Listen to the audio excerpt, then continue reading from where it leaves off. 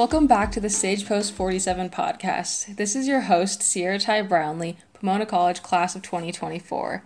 Today I am joined by Carly Height, Pomona College Class of 2012 and current staff attorney at the Legal Aid Bureau of Buffalo. Thank you so much for being on the podcast today, Carly.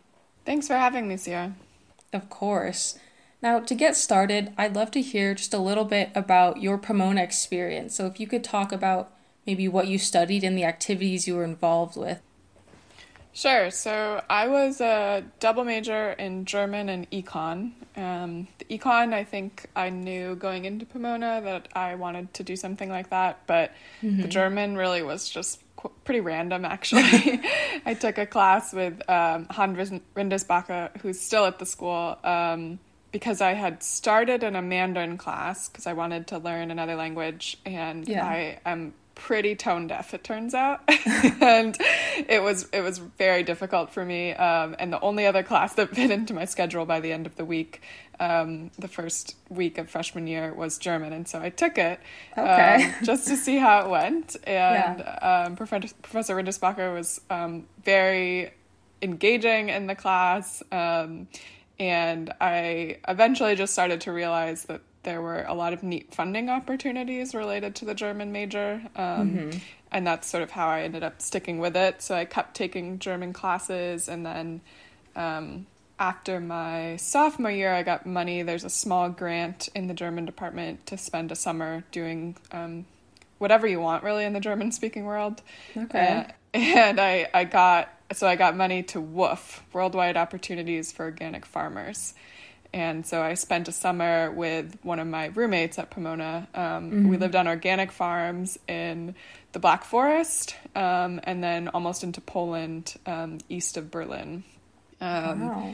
And so not something I ever thought I would do with the summer, but it was really cool that there was this, I don't know, it was maybe like $5,000 from the German department to do that. Yeah. And there weren't that many students who were German majors, so it was nice. There wasn't a whole ton of competition. So I did that for that summer, and then the summer after so then I studied abroad in Berlin my junior year. And at that point, I think I had planned just to minor, but by the time I got back, I was so close to finishing the major that I just went for it. And after that semester in Berlin, I got a CERP to do research in Berlin for the summer, so I got to spend even more time there. And then after I graduated, I was able to go back to Germany. So it's sort of a funny, random road, but turned out to be a really neat experience, and I'm glad that I did that. So those are the two things that I studied, and then the other thing that I was really involved is I played on the volleyball team all 4 years. Towards the end of your time at Pomona, did you have a particular career or path in mind? I guess I think that I did. I always start these stories by telling people there's this, I guess I don't know if it's like a metaphor or what, of the drunk man's walk, which is that if you were to, if you were to make a map of where you went on any given night, you would be able to connect it in retrospect and say, well, I did this, and then I went here, and then I went here. But actually, it was more like, well, I started here, and then I ran into somebody, and so then I went to the next place. And then I got really hungry, and so I walked across the street for a taco. And so then this story that in retrospect feels very obvious that it was A to B is actually A to B to C all the way to Z. And so when I graduated from Pomona, so that summer that I spent with my CERP, I was researching third language acquisition among Turkish German students. Okay. And so fluency or like pretty good working knowledge of English is very important in Germany. And so students start learning it in elementary school. And so I was looking at how kids who already are bilingual, and there's a large Turkish population in Germany, how they acquire English in those settings. And most research suggests that they should acquire it at a faster rate. It should be more natural for them because they already have a lot of these sort of different brain pathways. But the way that it was being taught was, it was more like here's a German word, English word, German word, English word, because the elementary school teachers themselves are not like, necessarily fluent in English. And so as a consequence, the Turkish students were going sort of Turkish, German, English, English, German, Turkish, in that sort of process, instead of a more like natural, immersive experience wherein they might have learned English quicker than their monolingual peers. So from that, I decided I wanted to go into education. And so I left Pomona and, I did a Fulbright for a year back in Germany. And so I was teaching, which was a cool experience. And then I had applied to Teach for America when I was at Pomona and was able to defer to do the Fulbright. And so then when I got back, I taught for 2 years. And I thought that I would stay in teaching. That's what I really intended to do. I didn't have the best experience in terms of the type of school that I was at. And there were a lot of issues with student discipline that really bothered me, and that was what led me to go to law school. I had absolutely no idea when I was at Pomona that I would ever end up going to law school. That wasn't even on my radar. And so it was just being in a school setting where I wanted to be a better advocate for kids is how I ended up at law school. Okay, very cool. And so when you decided to go to law school, you had in mind what type of law you would want it to practice, or how did that work itself out? Yeah, I knew that I wanted to be an education lawyer. I had honestly no idea what that looked like. I didn't know what it would mean to be able to represent a child who maybe isn't doing well in school. So a lot of law school was just figuring out different ways that you could represent a kid who might be struggling for whatever reason. So the first year curriculum is pretty set, but then after that I focused on classes related to kids in special education, and turns out that's typically the pathway to represent an individual child, is to represent a child who has special needs. But the definition of special needs is, I think, far broader than most people would understand it to be. It includes things like ADHD. It can include increasingly PTSD. And that includes things that people typically would think of, like dyslexia, intellectual disability, autism. So it's a pretty broad category and tends to be a way that kids who are struggling with discipline, who are being over-disciplined in the schools, often there's some sort of underlying cause, like root cause. And so I started to see special education advocacy as a tool to address overuse of exclusionary discipline in schools. And then what was your path after law school to where you are currently? So I did something called clerking for 2 years. That's where you work for typically a federal judge. It might be a state judge, helping them draft opinions, prepare for oral argument, prepare for trials. It's a pretty typical pathway, as a way just to gain insight into how the judiciary works. It's sort of wild when you think about it. You graduate law school and then suddenly you're working for judges and helping them write opinions, and what did I know? I just graduated. And I was incredibly fortunate. I worked for 2 really amazing judges, both of whom are back in my hometown of Buffalo. So one of them is on something called the Second Circuit, which is sort of the intermediary court in the federal system for New York State, Vermont, and Connecticut. So working for him, I was working on a lot of appeals. Judge Wesley is on the Second Circuit, working on a lot of appeals and helping draft opinions from cases that just really spanned the gamut of the law. I mean, no education cases. But yeah. Federal judges, they call them generalists. So it's really anything that could be brought under federal law might end up in front of those judges, and then by definition they're clerks also. So I did that for a year, and then I went truly back to Buffalo and worked for Judge Villardo, who's on the district court here, which is the federal trial court.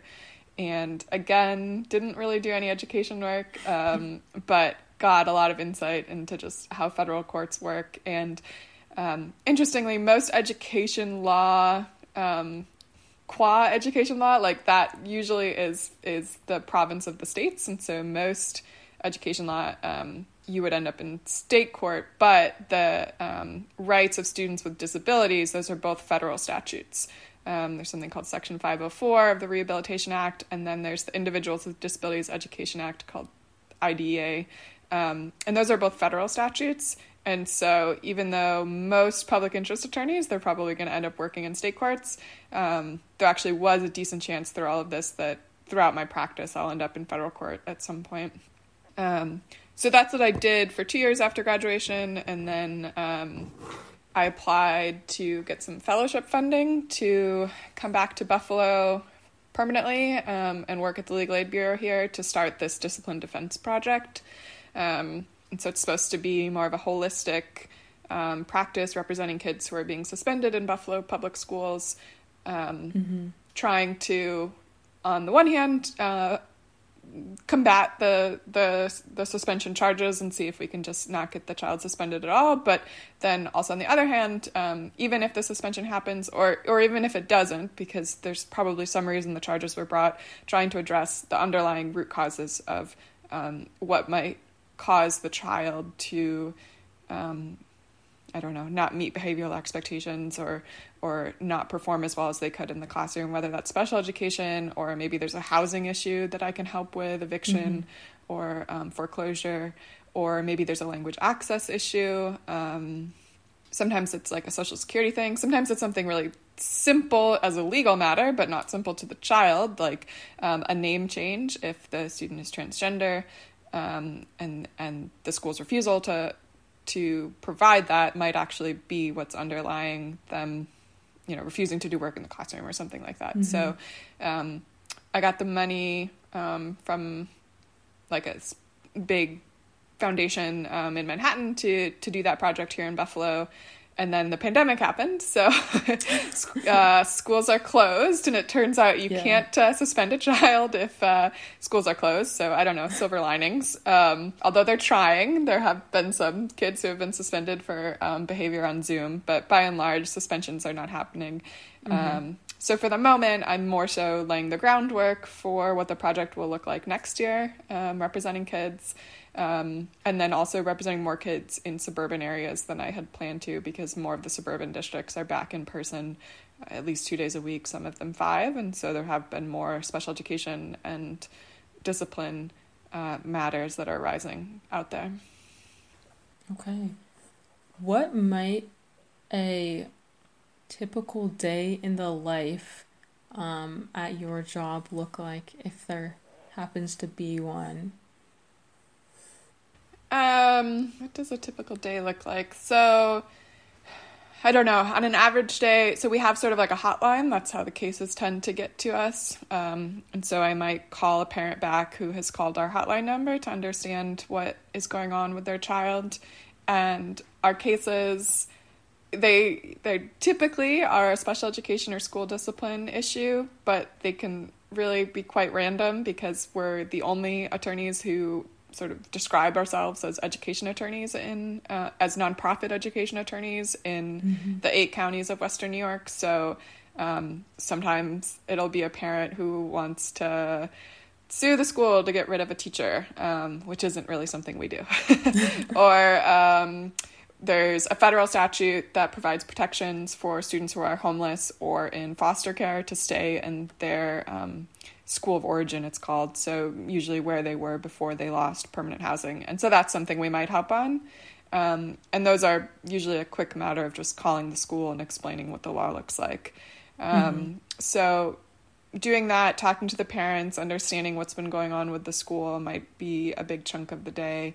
And then the rest of it usually is more of legal research, trying to prepare for an upcoming, they're called CSE meetings. It's when the school meets to discuss the needs of a child with special needs and what their educational program might look like. Or we might be preparing to go to an administrative hearing, which is if we disagree with what the school is offering. It's sort of quasi-judicial. They're not it's not in a courtroom. It's usually just in a conference room, and you are presenting evidence and having testimony, but it's not nearly as official looking, at least, as what you would see in a courtroom. Or I might be preparing for a discipline hearing, which involves interviewing the student and then often other students who are involved, and then doing some research on prior opinions from the Commissioner of Education in New York State about what qualifies as behavior that could result in a suspension, or are there defenses, often like a child who's being suspended for speech. There might be some sort of First Amendment issue. So yeah, it's usually a mix of talking to parents, figuring out what's going on, and then preparing for these different procedures that we go to. So a lot more varied, I think, than a typical lawyer, like a public defender who is at their office, receiving clients throughout the day as people are arraigned, and then representing them in hearings or preparing for a trial. The other attorney who does the education work, and it really varies day to day. Where would you hope to take your career in the future? I don't know. I want to stay involved in education work. I'm really happy to be back home in Buffalo. That's definitely something that, had you asked me when I was at Pomona, I would have said no way. Was I ever going to move back to Buffalo?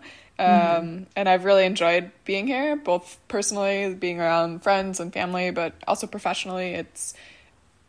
I think for someone who's so early in her career, I have access to a lot more like power brokers than I would in a really big city where it takes a long time to get to know just the people who can actually start to affect change. Whereas here, I've already had conversations with folks at the school district about how we might implement my project.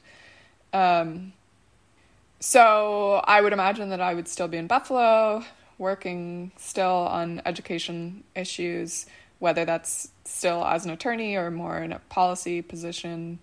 I think there are a lot of things that are addressed adequately through litigation and those sorts of strategies, but then there's a lot more you can do the more collaborative you are.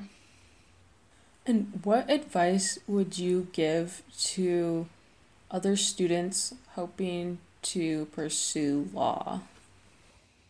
If you're hoping to pursue law, I guess don't be in a rush. So I took 3 years between undergrad and going to law school, and that was really helpful because your law degree you can do so many things with, and if you get to law school and you don't have a good idea of what it is that you'd like to do with the degree, it's easy to just continue to take random classes and then find yourself at a big corporate law firm doing the things that big corporate law firms do, which that's fine. Like if that's what you want to do, that's what you should do, and you should, but you also might get there and realize, oh, I really wanted to do tax and I never took a tax law in class. Now, of course, you can always teach yourself tax law, but there might have been things that you could have learned in law school related to the pathway that you actually want to take. Or you might get to a big firm and say, wow, this is terrible, and I wish I would have spent a little bit more time thinking about going into government work or something like that. So I think having a better idea of what it is that you want to do with your law degree, just because it is such a general degree, and because you really there's nothing that forces you to specialize. It's only the decisions that you make in terms of the courses that you select. So the better prepared you are to make those selections, I think the more meaningful your law school experience will be. And then other than that, I mean, I guess don't, particularly if you want to go into public interest, like don't pigeonhole yourself, and which I suppose maybe is the opposite of what I just said, but don't think that means that you can't do something like clerking, which tends to be more the province of people who are going to be at big corporate firms, or going to be assistant U.S. attorneys or assistant federal defenders.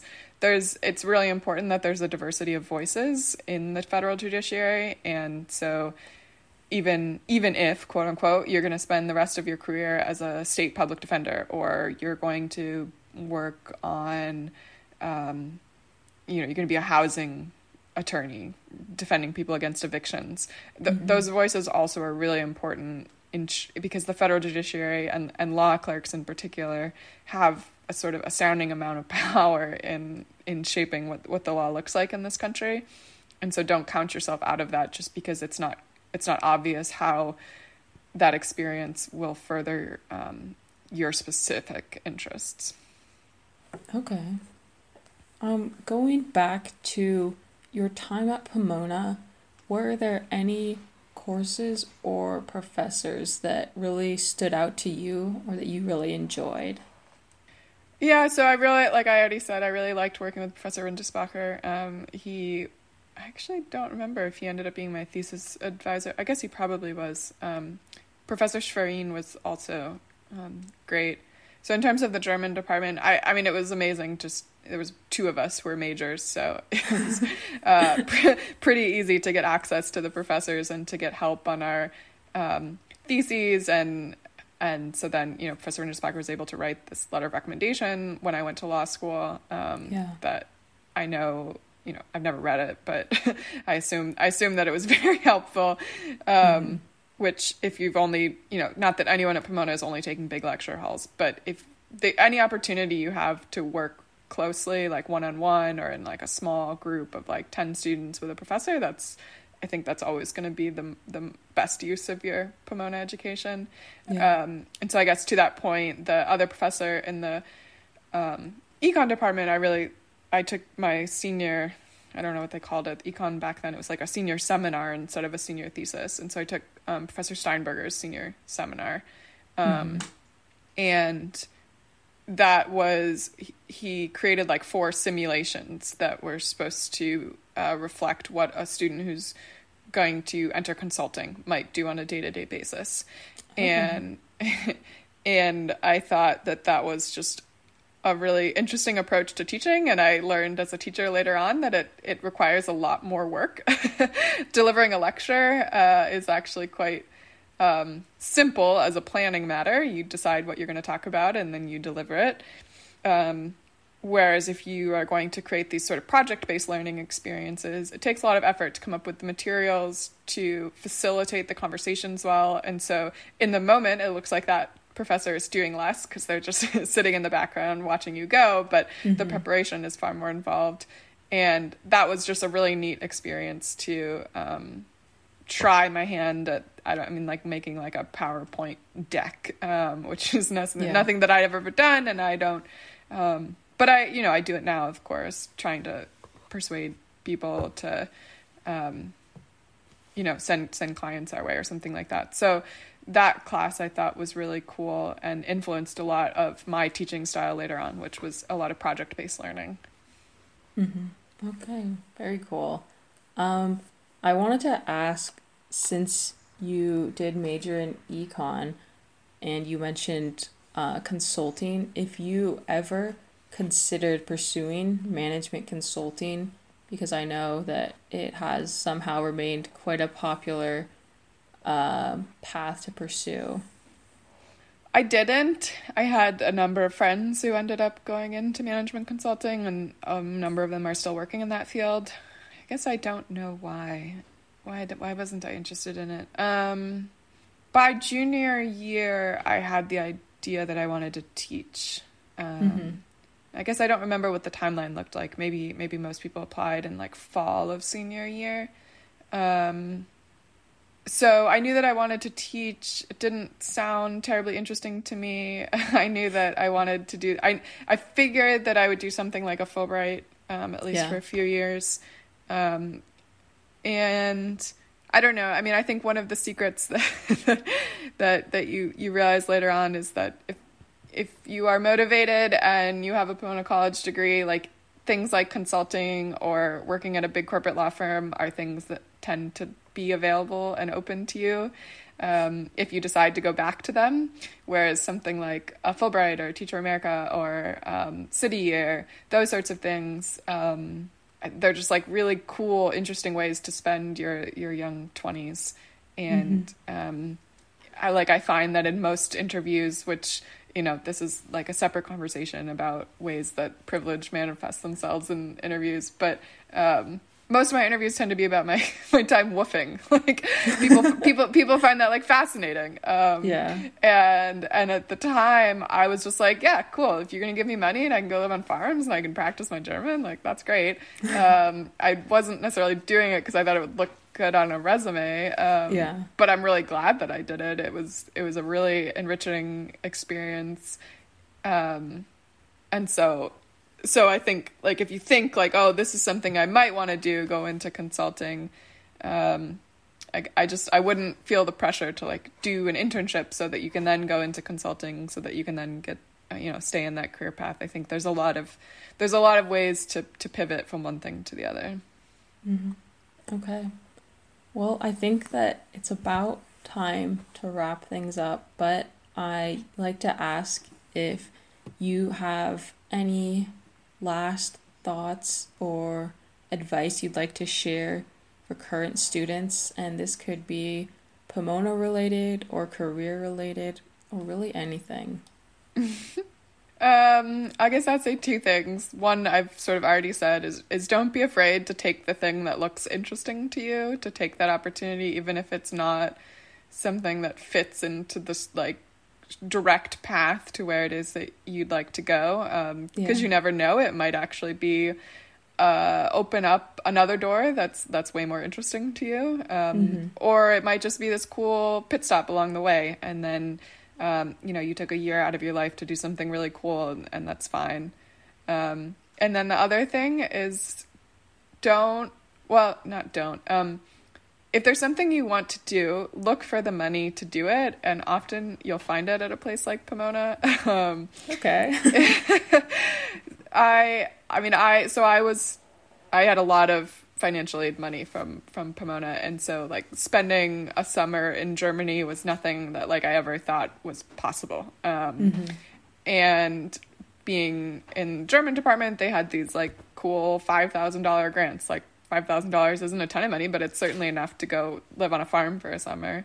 And then the SERP grant, I was able to spend another summer in Germany. And I found this to be true at law school too.